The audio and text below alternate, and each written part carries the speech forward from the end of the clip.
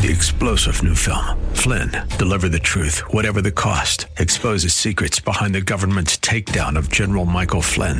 Flynn knew what the intel world had been up to. He ordered the first audit of the use of contractors. This set off alarm bells. He told the truth. He was the most dangerous person for Donald Trump to hire. They had to get rid of Flynn. Flynn, deliver the truth, whatever the cost. Available now. Watch it today. Go to salemnow.com. salemnow.com. Are you looking for truth from God's Word that you can understand and apply to your life? You'll find it today on Make It Clear with Dr. Stan Ponz, Bible teacher and president of Florida Bible College in beautiful Orlando. Listen now as Stan makes it clear.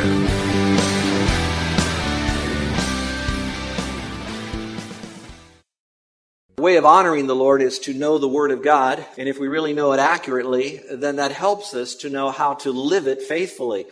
And so part of that is through the mechanism, through the body known as the church. Now, when you hear the word church, actually there are basically two kinds of churches. There's not a good church or a bad church. There's not a big church or a small church. I know big churches that are good churches. I know big churches that are not good churches. I know little churches that are good churches, and I know little churches that are not good churches. So bigger isn't better. Better is better, if you follow me. And if better is better, then where do we go but to Scripture? Now, for those of you that are coming into our church and you're exposed maybe for the first time, our series that we've begun is called The DNA of a Healthy Church. Sometimes you might hear that and you'll think, I wonder if they're having problems. The pastors usually will address problems that they would have with people or in the church. Well, let me assure you that every church is going to have problems because it's loaded with people and we all have problems and we bring them into the church.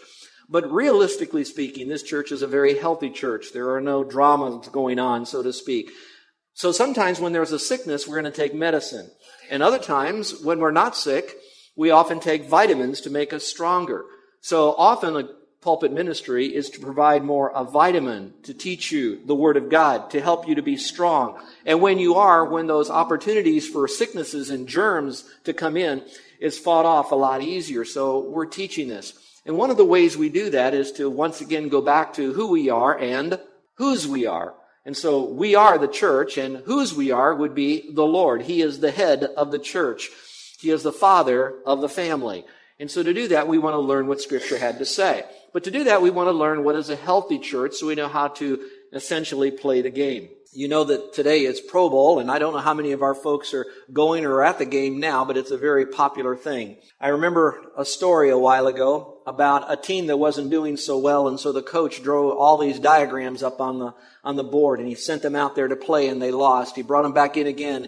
He then showed them films of the game, and they played the next game, and they lost. And then he took them back out again, and he showed them all different kinds of plays and really grilled them, and they still lost.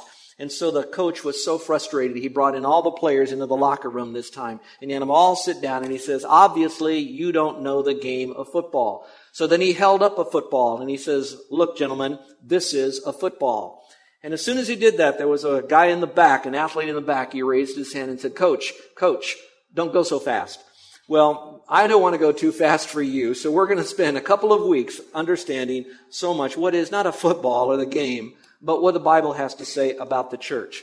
So I don't have to go back and reteach what I taught a couple of weeks ago. Let me encourage you to order our CD, because I began with the first mention principle of the church, as Jesus Christ said, upon this rock I will build my church, and the gates of hell will not prevail against it, meaning that the church will never die, and that it's an organism and not an organization.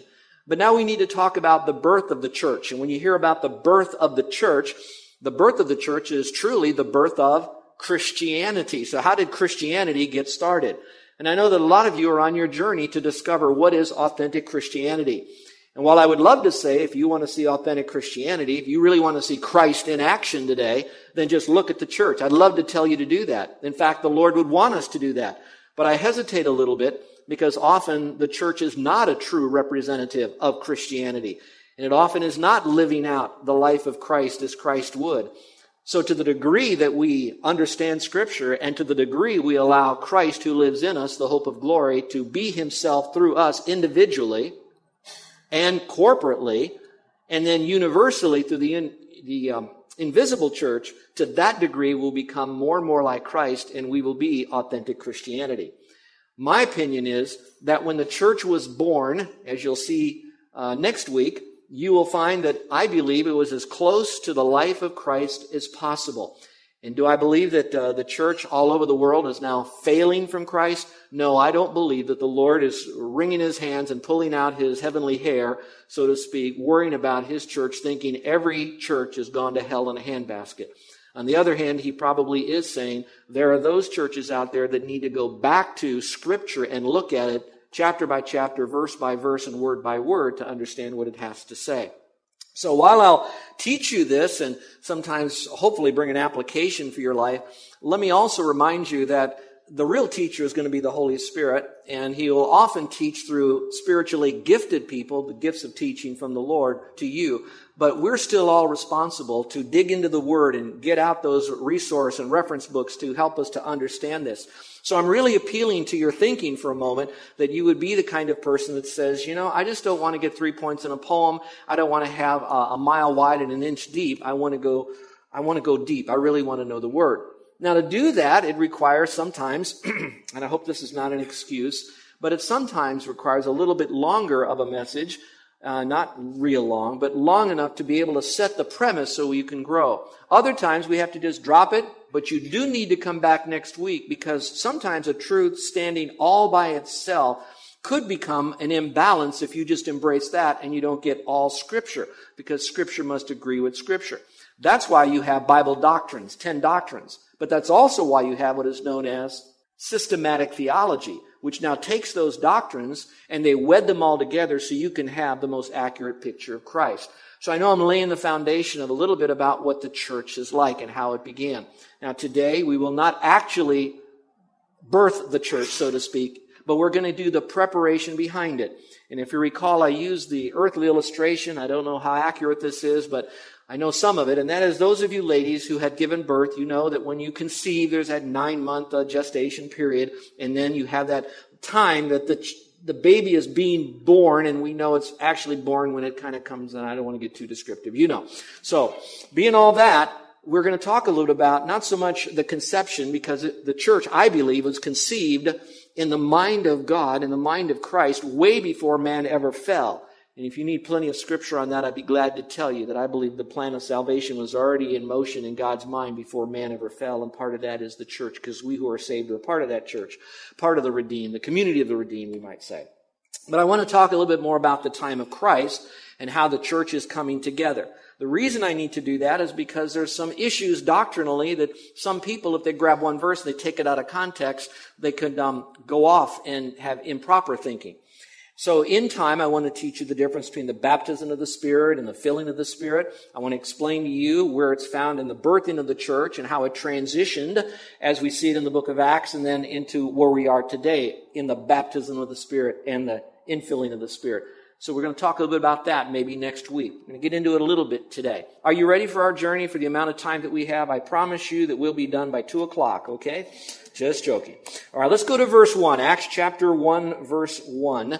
I talked a little bit about this the last time we got together, so I don't need to go as deeply until I get into the portion we didn't cover. But starting out, it was Luke who wrote Acts. He wrote Luke and Acts. In fact, he wrote the majority of the New Testament as far as counting up the words, although we think Paul wrote it because there are more books written by Paul, but technically it was really Luke. And Luke didn't write any more than what the Holy Spirit wanted him to, so it's underneath the divine inspiration of God. So it says, Luke speaking, therefore, the first account, I, Luke, composed Theophilus about all that Jesus began to do and teach. You might want to circle the phrase to do and teach, because again, we're talking about the church, we're talking about Christ. The reason I like the phrase to do and teach, you might want to circle the word to do, and in your margin write the word, I believe, what I think is important, what he did, which he mentored, what Jesus did. He showed them how to do something. So it's now telling me, perhaps as a dad, that I need to model what I'm teaching. So whatever I'm teaching, I need to live. Mothers, dads, older brothers, older sisters, those of you who are going going into ministry, teachers, any person of influence that want to have an influence on someone else, you need to do it. And then it says, and what he taught. I think it's interesting through the ministry of the Holy Spirit that they're in a particular order. It didn't say all that Jesus taught and did. It said all what he did and he taught. Now, I don't want to split a theological hair here, but I'm wondering if maybe before we do the teaching, people need to do the seeing. And so maybe they need to look at who you are, to watch how authentic it is, so that when you're speaking, you have more clout behind you. So perhaps there's a lesson in there, and you guys can do your own word study and do your own Bible study on the idea of mentoring and modeling. Mentoring and modeling, okay? Teaching and preaching and living. Verse 2. He said, until the day when he, Jesus, was taken up to heaven, that would be after the resurrection, it's called the ascension, after he had by the Holy Spirit given orders to the apostles whom he had chosen. Now, in a few moments, we're going to talk about the apostles that were selected during the New Testament days. We're going to talk a little about the Apostle Paul because he was selected a little bit later on. And you're probably wondering, what does this all have to do about the church? Well, listen very carefully. The church is built upon, in a loose sense, a hierarchy. Now, when you're coming from a Roman Catholic background, you think of, the Pope. I'll erase that from the tape. Will you guys? That's not a Freudian slip. The Pope and the bishops and all that's under it. In the church, you have Christ, the chief cornerstone. Then you have the apostles as that foundation that goes with that cornerstone. And then from that, the church is built up. So you do have apostles that are involved in this. So you look back at this, it says, who gave orders to the apostles whom he, Jesus, has chosen. You might want to underline the fact that these guys were chosen. There are a lot of people out there, but he handpicked his guys. Now, what's important is that he didn't pick them from big cities. He didn't pick them from great walks of life. He picked them from an area that often was marginalized. It was the Galilean area, and the guys that lived in Galilee, they thought, can any good thing come out of Galilee?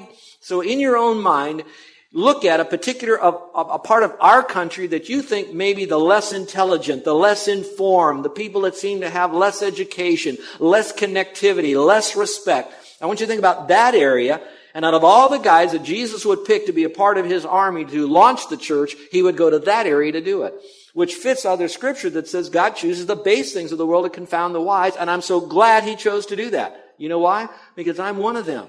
I did not come from a family that ever graduated from high school. Maybe that's why I say wrong stuff in a sermon. But the point of it is that God will use anybody who wants to be used. In this case, he picked his apostles. It's also important to know that when he's launching the church, not only is it built upon these apostles, these guys were the essential church planters. So they were handpicked of God. They had to fit a certain level of qualification, both in their heart and in their life, to be able to be the template, humanly speaking, of the church. So that's why we study these things and we take more time. So it's not just, let's start a church. It's kind of, let's open up a taco stand or a sushi bar. It's not like that.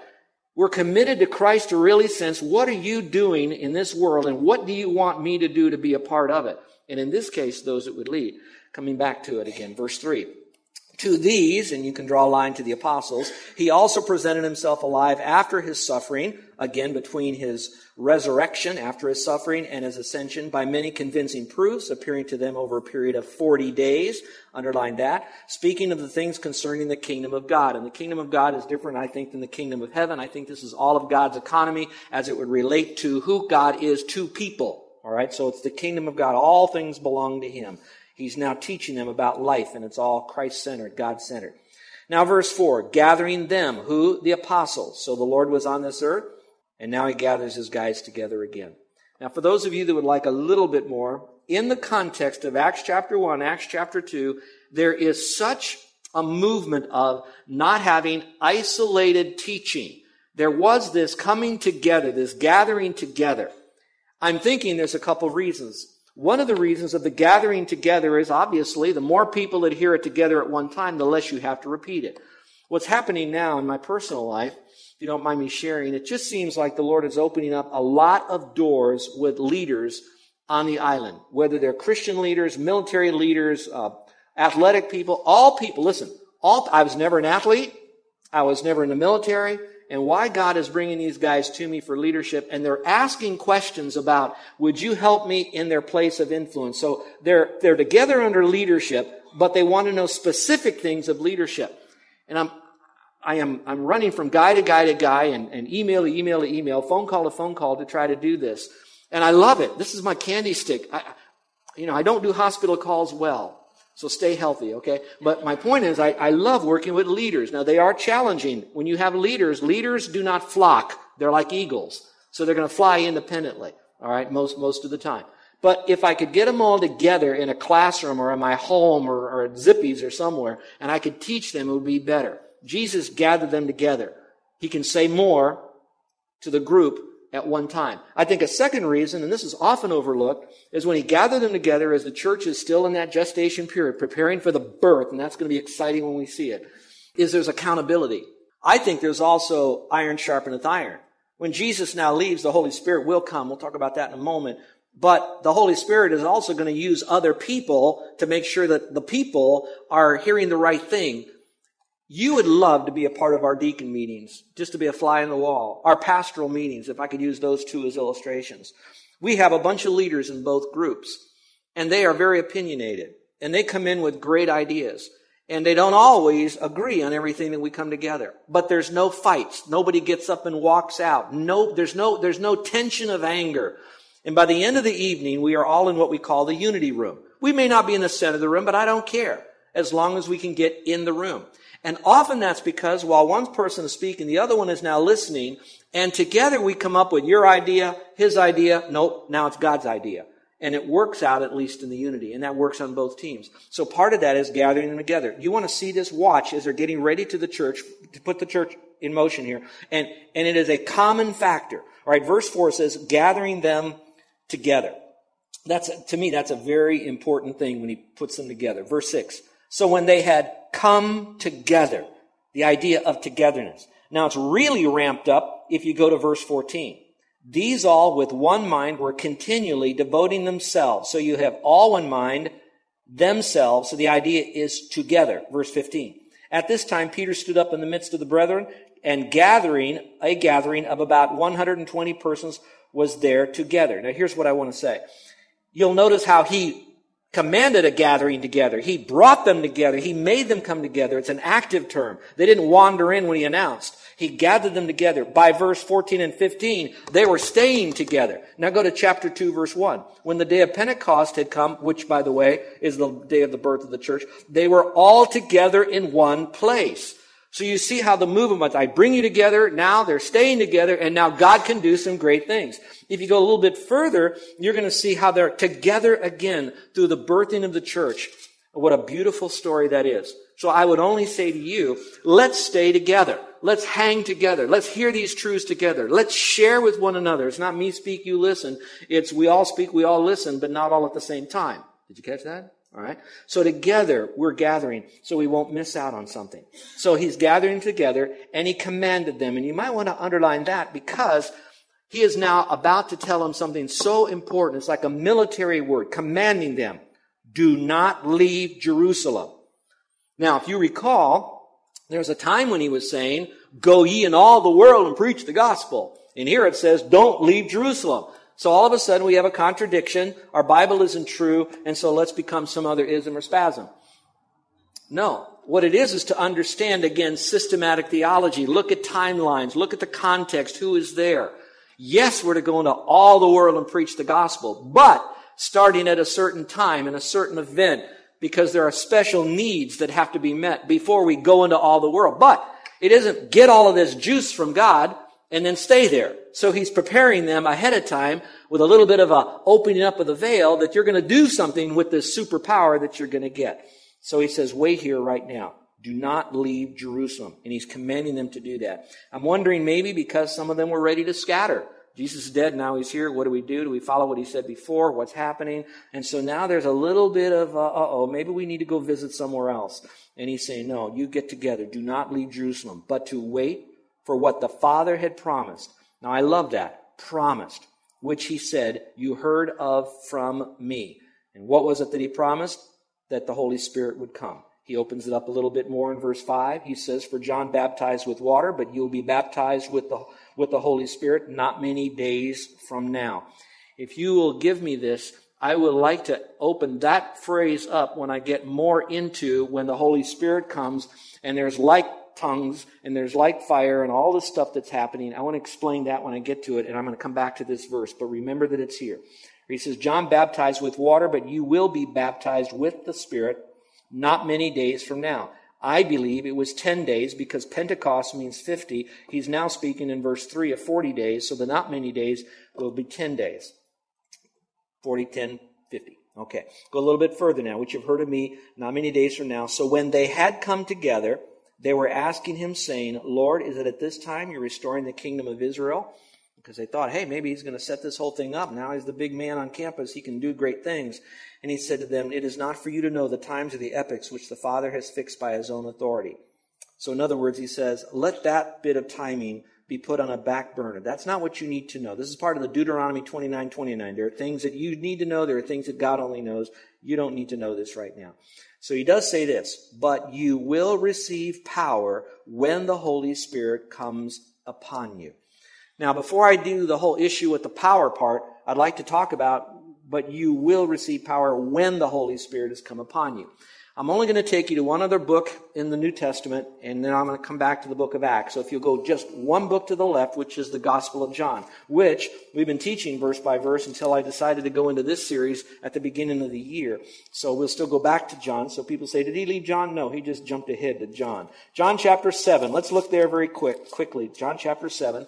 And you're going to see the inkling of the Spirit of God that's going to be released at the beginning of the church here. And so I want you to see where he's starting to, quote, let the cat out of the bag. And he says it here in John chapter 7, and it's a neat passage of Scripture, verse 37. It goes like this. Now on the last day, the great day of the feast, Jesus stood and he cried out and he said, if anyone is thirsty, let him come to me and drink. If you read it in context and you get the CD from when I taught that, you'll understand that Jesus is saying, anybody can come to me. All of us are thirsty. And therefore, if you come to me and you drink, you'll never thirst again. He explains it further in verse 38 when he says, he who believes in me, that's the coming and drinking, as the Scripture says. And by the way, let's go back. You can come to Jesus and not drink. There are a lot of people that will keep coming to Bible studies, keep coming to seminars, keep coming to their Bible, keep asking questions over and over and over. They keep coming to Jesus, but they never receive him. Now you go to verse 38, you drink when you believe in him. As the Scripture said, he who does this, once you do this, it says, from his innermost being will flow rivers of living water. Now, what is he speaking of? Does that mean my water is going to come out of my stomach? He says, but this he spoke of the Spirit, whom those who believed in him, that means they're already Christians, were to receive in the future the Spirit. For the Spirit was not yet given, because Jesus was not yet glorified, ascended up to heaven. There wasn't that glorification when he finished that part. Now, if you will, go back to verse 38 when it says, from his innermost being. The reason I'm poking you in that direction, or pointing you in that direction, is to let you know that the Spirit is going to be an inside job. I want you to know the Spirit is going to be inside. Now, it's going to start the church, it's got to be from the outside to the inside. But once you come to know Christ as Savior, it is an inside job. The Spirit will be in you, and that's going to come later. You may now leave John 7, and let's go to John chapter 14, because he's speaking again. And this time he's surrounded by his disciples, and here's what he says in John 14. Again, this is so important because now, even though I'm teaching on the church, I'm now teaching a little bit of the Holy Spirit. So you may want to get your pens out because in a moment I'm going to connect all those verses about the Holy Spirit and show you his ministry.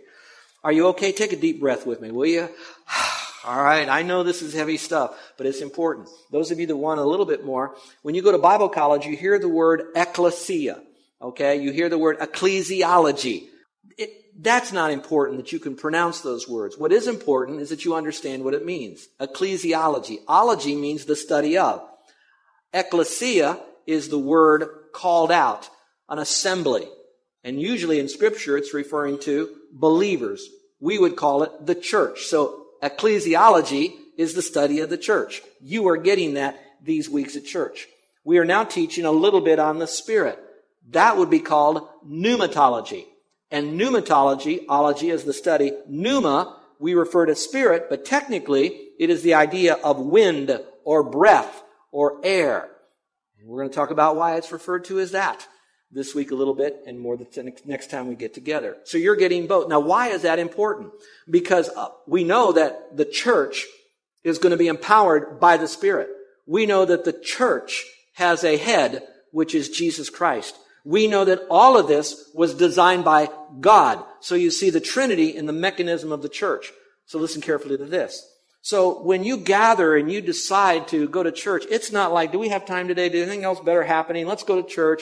Hey, that's a great church. They got good music, good parking, good this, good that. And so all of a sudden it becomes the greatest Christian club or rec center that we can go to that is all about meeting my needs. Now, is that what God wants us to have? So to understand that and to define that, we have to understand the seriousness of the birth.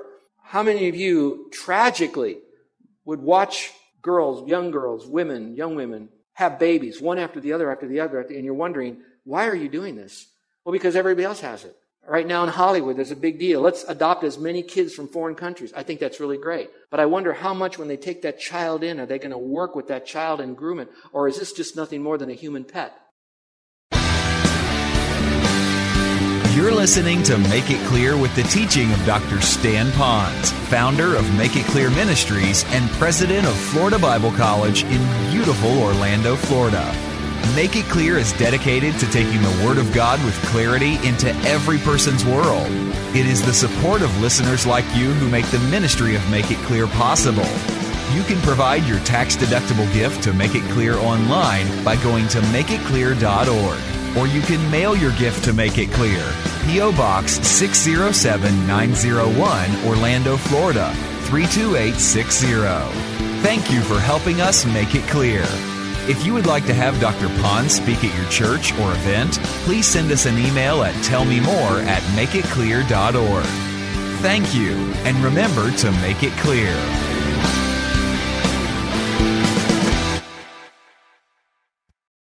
Three-star General Michael J. Flynn, head of the Pentagon Intelligence Agency, knew all the government's dirty secrets. He was one of the most respected generals in the military. Flynn knew what the intel world had been up to. He understood its funding. He ordered the first audit of the use of contractors. This set off alarm bells. The explosive new documentary, Flynn, Deliver the Truth, Whatever the Cost, uncovers the facts behind this scandal. Flynn told the truth. He was the most dangerous person for Donald Trump to hire. I find out the worst enemy that I'm going to face in my life is right here in America. They took my assessment and they wanted me to change it. And I was like, I'm not changing it. They had to get rid of Flynn.